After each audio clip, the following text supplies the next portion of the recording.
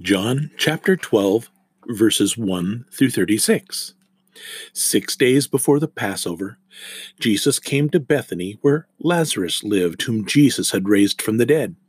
Here a dinner was given in Jesus' honor. Martha served, while Lazarus was among those reclining at the table with him. Then Mary took about a pint of pure nard, an expensive perfume. She poured it on Jesus' feet and wiped his feet with her hair, and the house was filled with the fragrance of the perfume. But one of his disciples, Judas Iscariot, who was later to betray him, objected. Why wasn't this perfume sold and the money given to the poor? It was worth a year's wages. He did not say this because he cared about the poor, but because he was a thief. As keeper of the money bag, he used to help himself to what was put in it. "Leave her alone," Jesus replied.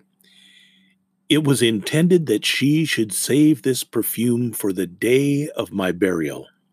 You will always have the poor among you, but you will not always have me." Meanwhile, a large crowd of Jews found out that Jesus was there and came, not only because of him, but also to see Lazarus, whom he had raised from the dead. So the chief priests made plans to kill Lazarus as well, for on account of him, many of the Jews were going over to Jesus and believing in him. The next day, the great crowd that had come for the festival heard that Jesus was on his way to Jerusalem. They took palm branches and went out to meet him, shouting, "Hosanna! Blessed is he who comes in the name of the Lord.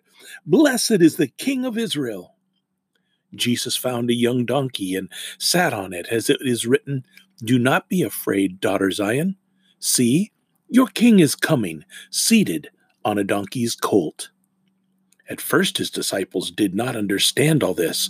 Only after Jesus was glorified did they realize that these things had been written about him and that these things had been done to him. Now the crowd that was with him, when he called Lazarus from the tomb and raised him from the dead, continued to spread the word.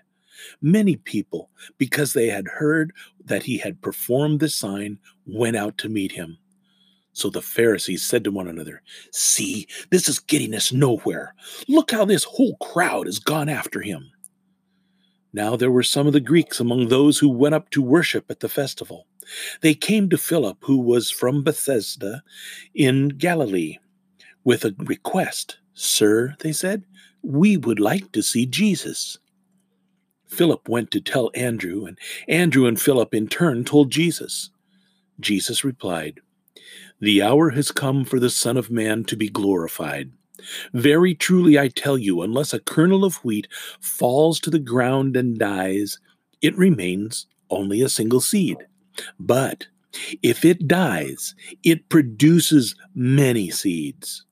Anyone who loves their life will lose it, while anyone who hates their life in this world will keep it for eternal life. Whoever serves me must follow me. And where I am, my servant also will be. My Father will honor the one who serves me.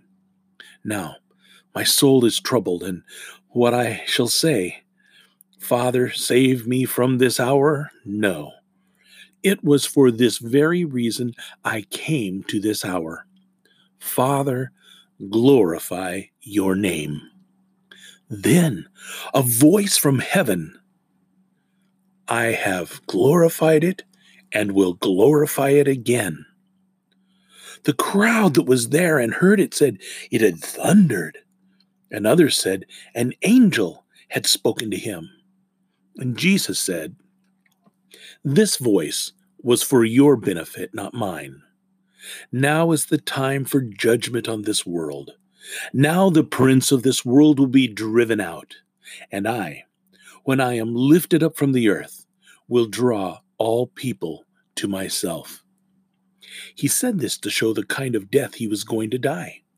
The crowd spoke up, "We have heard from the law that the Messiah will remain forever. So how can you say the Son of Man must be lifted up? Who is this Son of Man?" Then Jesus told them, "You are going to have the light just a little while longer. Walk while you have the light, before darkness overtakes you. Whoever walks in the dark does not know where they are going. Believe in the light while you have the light, so that you may become children of the light. When he had finished speaking, Jesus left and hid himself from them. John chapter 12, verses 1 through 36. Did you hear anything there that caught your attention? Did God's Spirit speak to you about something that Jesus said? Choose to respond when your heart is prompted as you listen to God's holy word.